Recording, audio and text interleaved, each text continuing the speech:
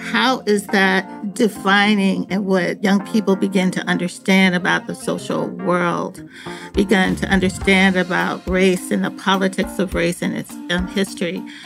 What does it reveal to them about who they are or who it is thought that they are and that social positioning? And that I don't know if we appreciate how long and how deep that continues to exist.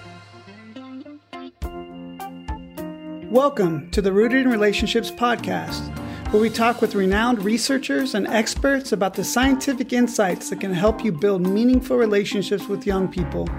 I'm Ben Holtberg, your host, CEO and president of Search Institute, where our own research over the past 60 years has found relationships to be the roots that all young people need to grow and thrive. Welcome to Season 2 of the Rooted in Relationships podcast, where we talk with renowned researchers and experts about the scientific insights that can help you build meaningful relationships with young people. I'm Ben Holtberg, CEO of Search Institute, where our own research has found relationships to be the roots all young people need to grow and thrive. During our first season, we focused on the power of relationships that enable young people to shape their own lives and make an impact on their communities.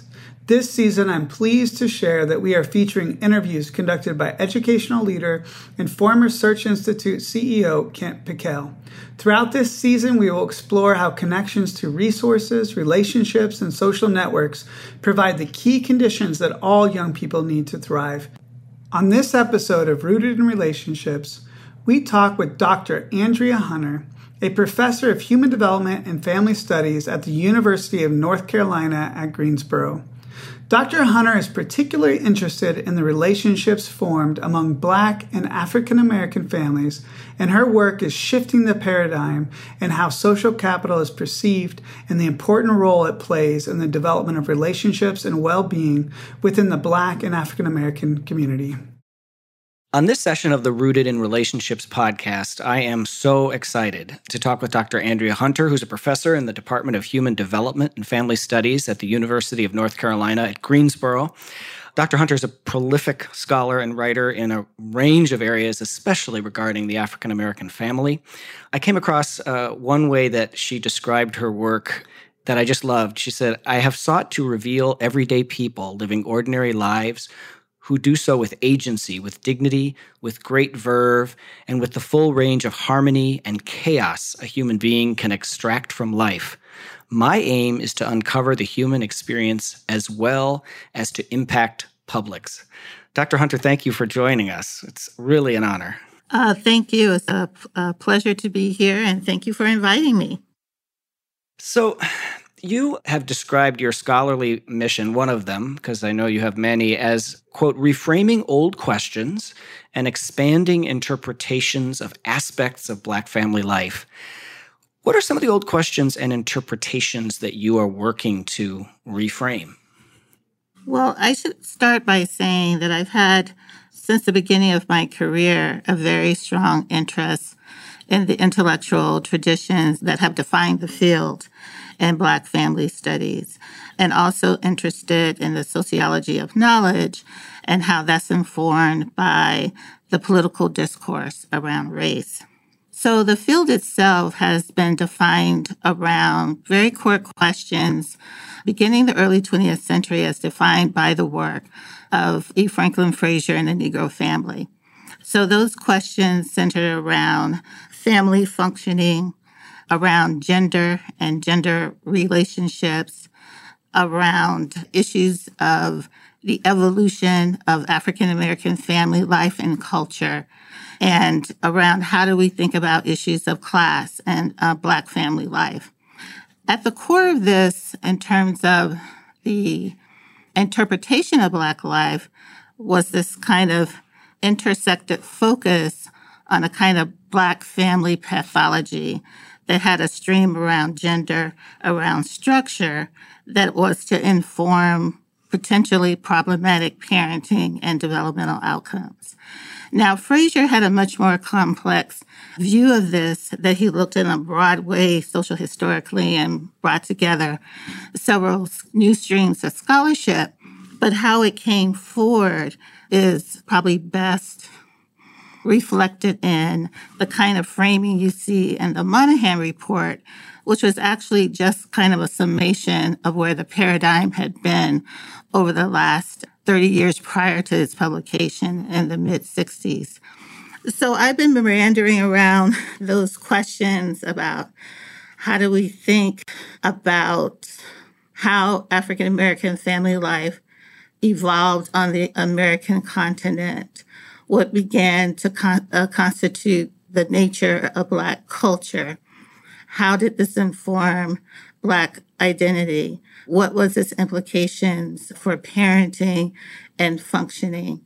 And so all of those questions also have swirled around a kind of the politics of advancement, around sort of understanding racial stratification as kind of driven by a kind of cultural deficit.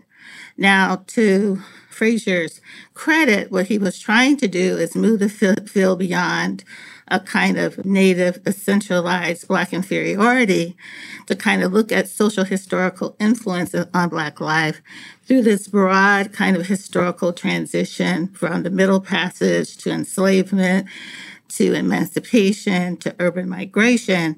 And so he had that broad sweep. So I, in a variety of ways, have picked up those themes in my work. Yeah, thank you. It's really helpful to hear your work in that broader historical context of the scholarship that you have been building on. We mentioned the implications of all those factors for relationships, which is, of course, our focus on the podcast. To what extent has the relationships, especially between parenting adults and young people, but also between other adults in the family and children or youth been, I know it's been an ongoing focus. Can you talk a little bit about the emphasis on relationships and some of the either conclusions or ongoing hypotheses you've been exploring through your work? Well, let me first talk about what I see as some of the insights from my work. And as I said, I've looked at families and development and relationships across historical contexts. I began looking at early 20th century Black families. And so an underlining finding or insight from this work is that children, youth, and families are agentic, and that they're most often a part of a complex web of social relationships, the networks unfolding across multiple contexts and generations, which they themselves cultivate, accumulate, manage, and deploy. And so that, moreover, this agency and intentionality is not confined to white families or the middle class or the economically privileged.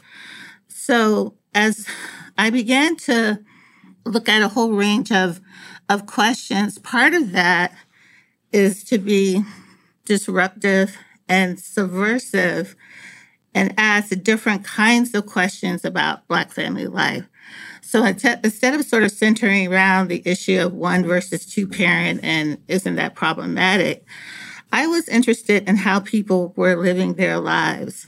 I was interested in that whole kind of range of parenting systems that may develop. I was interested in the diversity and fluidity of those relationships as they moved in and across household boundaries. And so I was very much interested in a whole new framing around that. So it wasn't just a question of the nuclear family or one or two parent. Is that related to poor and negative outcomes? And I also wanted to move away from sort of conversations about how people ought to live to look at how they are living and to understand the variety of developmental and family outcomes that could come from that kind of sort of that rich experience within families. And it was critical for me to push the field to try to ask those different questions. So if it's about the different kind of parenting roles that people may participate in, what does that look like? What does that look like across diverse contexts? How it is that people bring an agentic approach to their parenting. What is it that they're trying to achieve with that? How are they thinking about it? How is it informed by culture, or even if it's early 20th century families, how do I understand the adaptive strategies that families brought to survival in the early 20th century and as they migrated not only urban north, but also urban south? And what did that look like within the different kind of demands of the early 20th century? And then also, what can I see in terms of continuities and patterns that may tell us something about aspect of Black culture that informs family life that transcends over time and then also allow people to adapt and then also get a framing for what that evolution in Black family life may look like or has looked like. And I would just add that my interest in the early Black family life across the 20th century actually began because I wanted to understand contemporary Black family life. What happened from the turn of the century to the 20th century to present? How were we asking questions about contemporary Black family life that was rooted in paradigms about Black family functioning that were steeped in a sort of kind of narrative, but did not fully represent that mosaic of Black family life, how people survived. And what if we switched those questions? What if we asked them differently? So that's part of how I saw much of my early work. The positivity, the agency, the complexity that your research brings to our understanding of Black families is so path-breaking. The side of me that started my career as a teacher and administrator is just sort of, my head is screaming with, this is so different from how so many of our practitioners working with kids are viewing the family. How much of your work has found expression in practice or programs? It's a hard question to ask any researcher because your scholarship is clearly changing paradigms. Is the research to practice question something that you've thought about or grappled with? Because I know as I was rereading several of your articles for this podcast, I was thinking I need to send these out to lots of principals and other people who should be thinking this way about families. You know, my work hasn't personally been translational in that way, although it's always a part of the work that I'm doing. It's not just sort of a excavation of an intellectual tradition and how we reshape paradigms, but those paradigms live in the real world in policy and practice. And I don't know if I could digress a little bit to tell you a story, but when I was an undergraduate, I actually had planned to follow a clinical psych trajectory. I wanted to be a clinician. And for part of my senior thesis, I read the literature on African American families. And I did not recognize people I knew and that I had observed that were a part of my life. And I was naive enough to think, I said, you know what? I need to go tell those stories. And I had a sense that those stories, those narratives were critically important to the social policy that was being framed around race that had an impact on families as well as what happened in the classroom or in the criminal justice system. And so I saw myself as kind of bringing those stories forward. I certainly can see, as I look at the literature, look at the literature and also look at the emergence of things like developmentally appropriate practice, for the ways in which people are more considerate of family diversity, trying to develop policies that bring that. And I certainly can see those kind of rippling effects. And of course, this is a part of kind of a larger kind of shift in the way that we think about American family life. So I'm hopeful that, I participated through my work in part of those sort of rippling effects out in practice and in social policy. Yeah, well, I appreciate that. And it's a question you probably get from someone who works at an applied research nonprofit is the question about practice. But I will tell you, we have referenced your work and Search Institute's work on families. And I'm excited to say, just received funding to begin a new intensive investigation of the degree to which our work on developmental relationships is culturally responsive and rooted in families, in particular of color. And so we're on the beginning of a deeper journey in this space, and we will be using your work as a as a guidepost on the way. In addition to your research in journals and elsewhere, you also have a wonderful podcast of your own. This is our first attempt at one at Search Institute, but A Colored Girl Speaks. And I really enjoyed listening to several of those episodes. There was one, Going Home to Where I've Been, where you write about finding a photograph and the belongings of your Aunt Fanny that included a group of young boys was in the picture. And I was taken by the whole essay, but in the essay, you made a comment about these young boys. I think they were like 5 or 6, if I remember. So young boys. And you said this about them. You said, quote, "For them, race is paramount, but inconsequential, at least in this moment. But this will not be true for long." Can you just expand on that a little bit? I was taken by race was paramount, but inconsequential. I loved that duality in that statement. Mm-hmm. I meant that, and particularly in that context, because we're still living in I grew up in a Black enclave, small segregated town.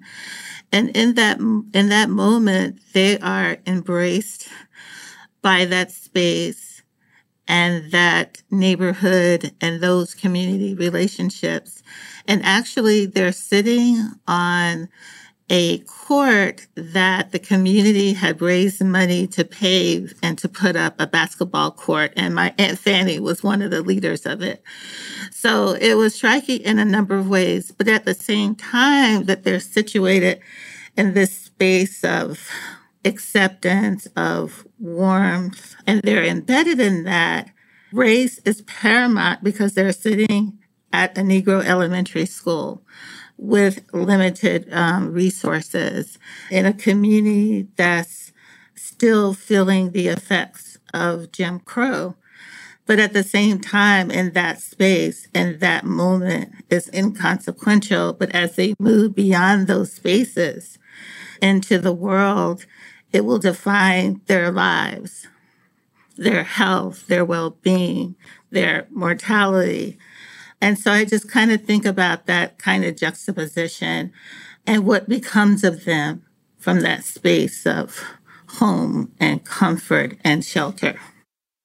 I'm glad I asked about that because, and I really do hope people will tune in and listen to several. When I assume the essays that you read are mostly written out, or otherwise you are the most fluid speaker ever off the top of your head. But it's really poetry-like in that you don't actually provide all of the details. Like what you just explained filled in a lot of gaps for me about the wonderful discussion of the photograph that you have. What motivated you to start the podcast? What was the inciting event? I'm going to answer this in 2 ways. When I entered graduate school to embark on this quest and this mission to write my folks in, I came with what I call a rich indigenous theory or abstract thought about social relationships, about the living. I carried that with me to Cornell University, and nothing there reflected what I had come to know of the world. And so most of my graduate education and my professional life has been working in that place of tension.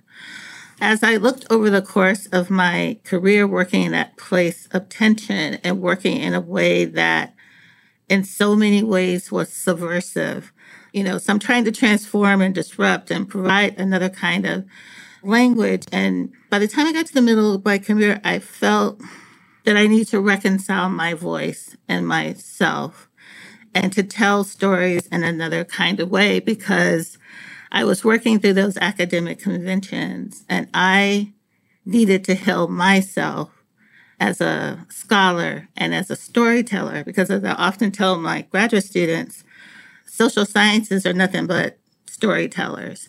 And so I came out of that very strong oral tradition. And so I wanted to talk about what it meant to exist in the spaces that I have, to traverse being colored and Negro and Black and African American, and what that has meant as that has intersected with history and place.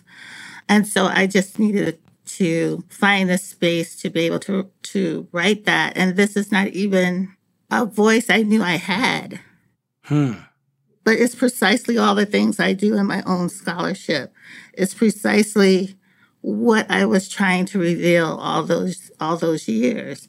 It's all of those questions. So it's just a reconciliation of all of that for me in that writing. And it's deeply personal. I could tell. Yeah. It's really wonderful. That as I listened to you, it reminded me one of the other papers of yours that I've read and appreciated was passed as prologue, How History Becomes Psychologically Present. And it seemed as I was listening to your podcast that history is very psychologically present for you as you're writing, including about your own youth and the intersection of sort of the events of the day. And all of our work at Search Institute is focused on kids and on youth development and on how things are evolving. Yeah, and it is for all of us. And I hope one of the things that comes through that we often don't think about is that children are living in history and in place, and that they are also, just as I did when I was 4, 5, 6, 7, they're interpreting a historical moment around race. So if you think about the moment where we are now, how is that defining and what young people begin to understand about the social world, begin to understand about race and the politics of race and its history? What does it reveal to them about who they are or who it is thought that they are and that social positioning? And that I don't know if we appreciate how long and how deep that continues to exist in children's lives, particularly if you're a part of a marginalized and oppressed group, that you have to grapple with reconciling all the things that you learn about yourself as wonderful and beginning to understand also the space of denigration and less value and making sense of that. I appreciate that, especially as I'm sitting here in Minneapolis where we just had Derek Chauvin convicted for the murder of George Floyd. If you were giving advice, and you can pick whether you want to answer this question for a parent or a teacher or just adults in general, how would you be urging adults to help young people, especially as you just said, young people growing up in marginalized communities, African-American young people in particular? How can adults help them make meaning of a moment like this? And I just want to say, I know there's no simple answer to that question, but are there some themes from either your research or your personal life that come to mind? Yes, I think, of course, there's a whole literature on racial socialization, and African American and other ethnic groups tackle this in different ways. But I would say to begin to allow children to excavate those stories and to be able to have conversations about its meaning and how to make sense of that. And, I grew up against a backdrop where there's kind of a running text. My parents were quite involved and activists. And so I had a kind of broad framing, but I didn't necessarily talk about that. Of course, that was another time. But to kind of, to excavate that, to have them share that story and that bombardment of imagery. And that includes dealing with the fear, the vulnerability, the grief, and in that place also helping them find hope and faith. And another reason why I did this podcast is part of the conversation I was hearing among college students. And I felt that in many ways they were standing on their own feet and not understanding who and what was behind them and the legacy that we had given them so they can move forward with this struggle. And that there was a disconnect between that. So that's also part of what needs to happen, that parents have to be willing to talk about what is deeply painful for them and what got them through, and giving, again, a language and a text for it, what children are experiencing. And I think we need to do it as a community, and we need to do it across not only across generations, because there are stories that grandparents could bring forward, but we need to do it across communities because we're all part of this American story around race, and we need to have that collective conversation if we are to be healed and if we are to be redeemed. Just to sort of share a little personal side of this, my wife, Tanya, who was African-American, she passed away when my kids were young. So I have raised an African-American daughter and 2 biracial kids, and my 2 biracial kids identify as Black. And last summer here in Minneapolis, as the protests were underway with George Floyd, we've always been a family that talked about things. And I will just say, as a white father, in particular, my son, Adam, he couldn't talk to me last summer about those issues. And it was, he's a very verbal, now college student off. And like in any adolescent, he had had times when he didn't think I knew up from down, but we've always had dialogue. And I just realized last summer, I couldn't go there. I couldn't. And I never said to him, well, is it because I'm white? I think that's probably part of it. And he knew that I was listening, and I had to just kind of, and it was like touching a hot stove, the anger. And so I just had to kind of be quiet about it. And we've never really opened the door a lot about that, but he's had the experiences where the police come when he's playing basketball with his friends and all those kinds of things. Nothing that has thankfully merged into being exposed to violence around police, but it was a striking experience for me as a parent, and obviously something as a white guy I've never experienced, but I saw it through the lens of my kids in general and my son in particular. Mm-hmm.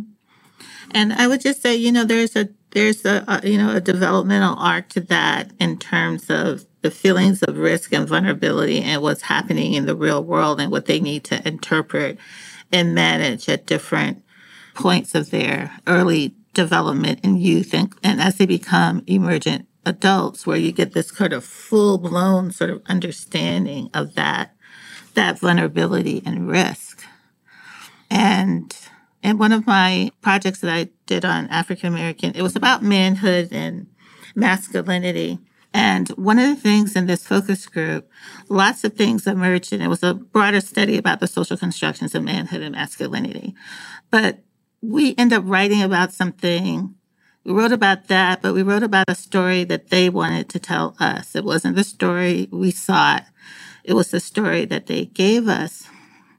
And one of the things that they talked about, and these were young men between 15 and 18, is they talked about the fear, managing the fear, and how they did that, and speaking of relationships, what did they realize? Some of it was spiritual and religious, some had to do with their relationships, but that sort of constant underlining fear. And I remember one of the young men said to me, everybody on my middle school basketball team is dead except for me. He says, I'm afraid all the time. I can't go to the movies, and I'm living in this place, and I'm trying to move beyond it. So that I just don't think we think about that. I mean, we have a colleague here who's doing some really incredible work in this area, Jocelyn Smith-Lee, but that sense of vulnerability, of fear, of limited life expectancy, and how do you manage that as an emergent adult? Right. One would hope there are relationships somewhere as part of the equation, but they're necessary but not sufficient for addressing that kind of constant fear that you're referring to. And if I could just say one more thing about that, one of the things that we saw with that was that, one of the young men said something like, manhood, it's like a puzzle. You got to educate yourself. And he wasn't talking about school lessons. And so they were going out to different people, men, women. They were equally as likely to do that. They sort of observed and studied. I mean, it was like a project. And I thought about it as sort of studying on manhood. So they were cultivating relationships and connecting with people. And this particular group grew up with not fathers in their lives because they were incarcerated primarily. And many of them were just coming after long sentences, as one man said, he left as a child. When I was a child, I'm a young man now. And so struggling with that. But in that space, They were like with intentionality and with agency seeking out these whole web of relationships as they studied on this proposition called manhood, and coming of age. And one of the young men says, I know the type of man that I want to be. I want to be the type of man who's there for people who need me. I want to have a wife. I want to have a family. I want to have a job. I want to have that good job. He says, but you don't always grow up to be the man you want to be. And so there was a lot of kind of critical reflection on that positionality for them and what that meant as someone says, we want the American dream, but they're building more prisons than they do houses for Black people. Mm.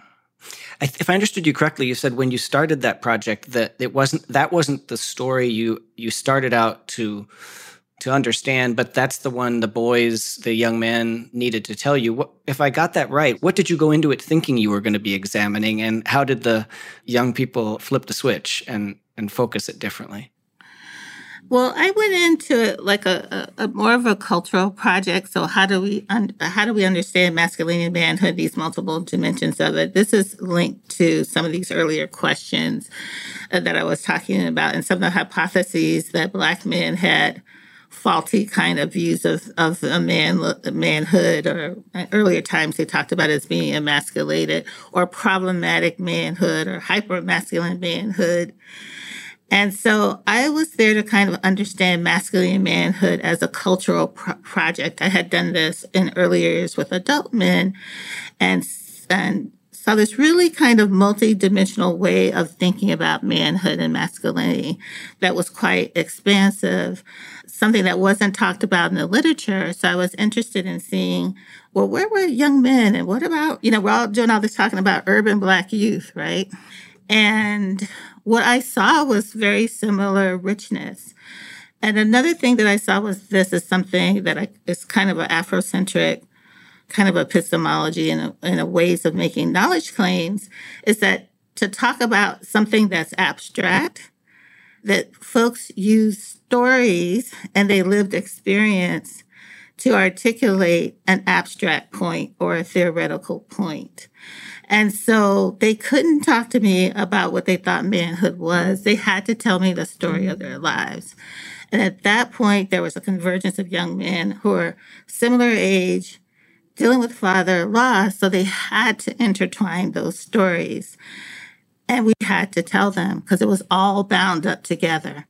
And so I thought it was a gift that they gave us, and they entrusted us with it. And I thought it was important for us to bring that story forward. Yeah, well, thank you. That's a wonderful, flexible way to undertake this kind of research and follow the story where it goes. Another body of your work has been on what is often called social capital, those relationships in life. And usually when we think of social capital, a lot of people think of economists or sociologists, and they're the relationships that help you maybe get into college or get a job or something like that. Your work has really examined and I think called for a different conception of social capital. In particular, there's a paper you and some colleagues did in 2018 that was on social capital and parenting in African-American families. And if I'm remembering it right, you basically looked at mothers, and you really found out that when we conceptualize social capital to include family relationships or kin and community relationships, there were benefits not only for the mothers, but also for their children. Could you talk a little bit about either that study, or correct my mischaracterization of it if I did, but also just your thinking about social capital and its place, especially rooted in your research on Black families? Sure. Let me start with one of the impetus for writing there. It's twofold. One is linked to, as I said, those earlier questions and what we haven't asked. But I was reading the social capital literature, which, exists and looks different in different places. And, I kept coming across this sentiment that African-American families or people didn't really have the social capital they had didn't buy it. It wasn't particularly good. You didn't get any, it didn't accrue any dividends in it. That some of the agentic part of it that somehow was outside the possibility or the cultural realm of African Americans. And I kept seeing this sort of sprinkle places, and even in the international literature, as they were reflecting on this for African Americans. So I decided with this paper, I wanted to do a test of Coleman's theory, and I also wanted to, in this mixed method study, to be able to hear mothers' voices as they talk through these sort of social relational processes that are theorized by Coleman in their own voice. Now, obviously, they don't use the word social capital and intergenerational closure, but that sense of agency and the way in which they thought about and cultivated relationships, what they thought they meant. And it also mapped on very well to what we found in the quantitative part of the study, which is that these relationships do different kinds of things. So, for example, for the kin-based kinship, fictive kin, that was really important and had an impact on the ways in which mothers and children communicated around friends, around life lessons, and then that was connected to self-efficacy. And what we were looking at there was children's belief that they could sort of activate social capital, be it parents or teachers or community workers or other kinfolk. And then we also look at that community-based social capital. So both school and community. And what we saw there was that parents who were engaged in that way were also more engaged in community organizations, church and other social organizations. And then when parents were more engaged, they talked to other parents more about parenting, about their ideas, what kind of advice. And then that was also linked to children's self-efficacy in terms of them being able to activate those relationships. So with this work, I thought it was really important, again, to sort of disrupt and reframe, and also to be able to look at these processes in a different place, the South, which had a diversified economy and a very rich and diverse Black community. And so you get to see how these multiple relationships are playing out, and then how they're also having an impact on children's social competencies and development. And so I was getting to the field very much in the way that Frank Furstenberg challenged the field to sort of bring discussions around kinship and social capital together. So how are people developing this? How does it accumulate? How is it deployed across family members? And so then you start thinking about these complexities of relationships. How are these complexities of relationships associated with different outcomes? And so that was part of what my interest was, kind of following Furstenberg's challenge to the social capital literature and also to the literature in kinship.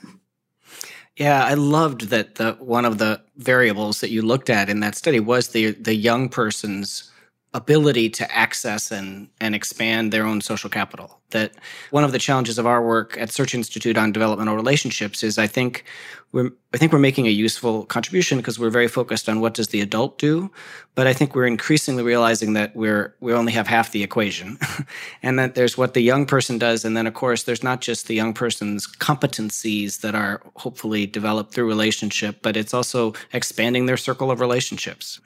But you looked at that in a really rigorous way in a almost mind-numbingly complex context in that particular study.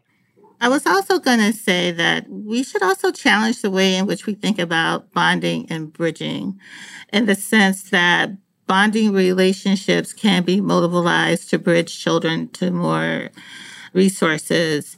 You can see in the context of African American churches where there's a diversity of social class. And so a diversity of social class, but a kind of range of kind of social capital. So they may have scouting, they got the praise dancers, and they have the programs in the summer. So despite the fact that you may have, they're bounded in their shared belief, you have a range of access that the church can bring and has brought in African American communities. So, for example, if you go back to my Aunt Fanny and the members of the community, if you haven't listened to Mayday Queen, do, but I did. Mayday Queen. Oh, you did? Mm-hmm. So that's an example of where you have a community which was largely working class, poor farm laborers who got together and said, we want to have a kindergarten. And none of the other schools had. It wasn't part of the public school system. And they did that for 3 years based on the labor of domestics, churches, and farm laborers to provide early education. They hired the teachers. We had graduations.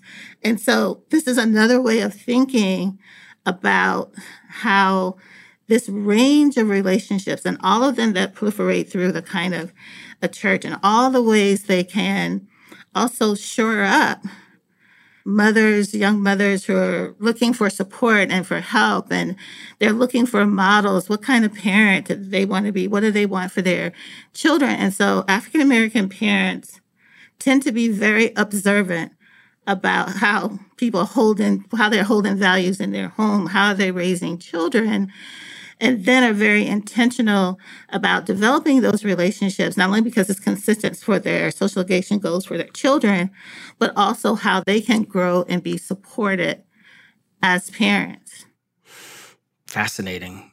One of the questions I've asked a number of our guests on this podcast that I definitely want to ask you, based both on your current research and your understanding of history, your ongoing studies of history, as we hopefully, by the time this podcast starts when they're released, either over the summer or in the fall of 2021, we hopefully will be further emerging from this pandemic.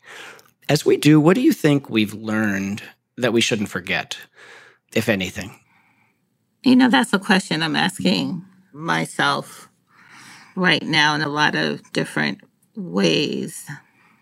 What I hope we learned in the stillness of that moment when we saw the horror of George Floyd's death, that we are deeply connected in our shared humanity.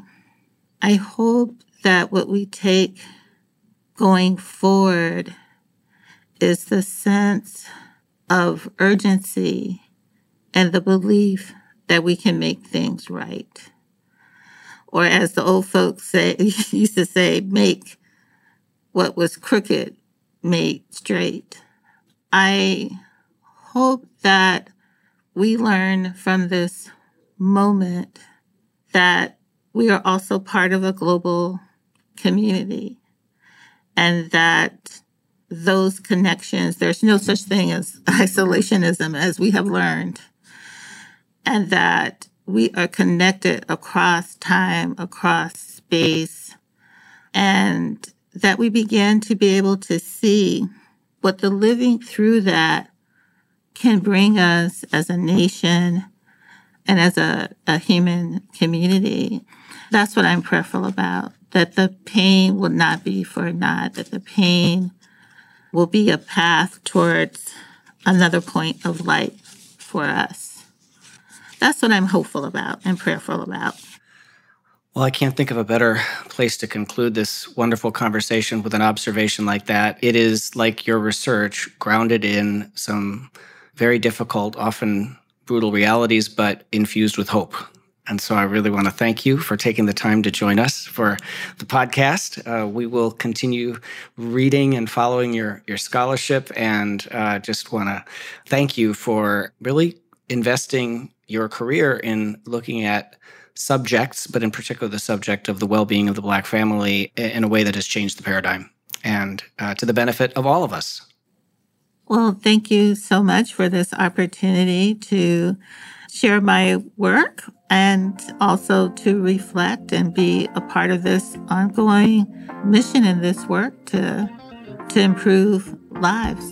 Thank you so much. That was Kent Pickell interviewing Dr. Andrea Hunter, Professor of Human Development and Family Studies at the University of North Carolina at Greensboro. I'm Ben Holtberg, CEO of Search Institute. I want to thank you for listening and ask that you review Rooted in Relationships wherever you listen to podcasts. Reviews are one of the best ways for others to find out about the show. Thank you so much for listening, and we will be back in 2 weeks with our next and final episode of Rooted in Relationships. The Rooted in Relationships podcast is made possible by grants from the Bill and Melinda Gates Foundation and the John Templeton Foundation. The opinions expressed are those of the speakers and do not necessarily reflect the views of the Bill and Melinda Gates Foundation and the John Templeton Foundation. For more resources on how to build and strengthen developmental relationships with young people, visit the Resources Hub on our website at searchinstitute.org. If you have the chance, we'd love it if you could review the show wherever you get your podcasts. Reviews are one of the best ways for others to find out about the show. On behalf of everyone at Search Institute, thank you so much, and we'll see you next time.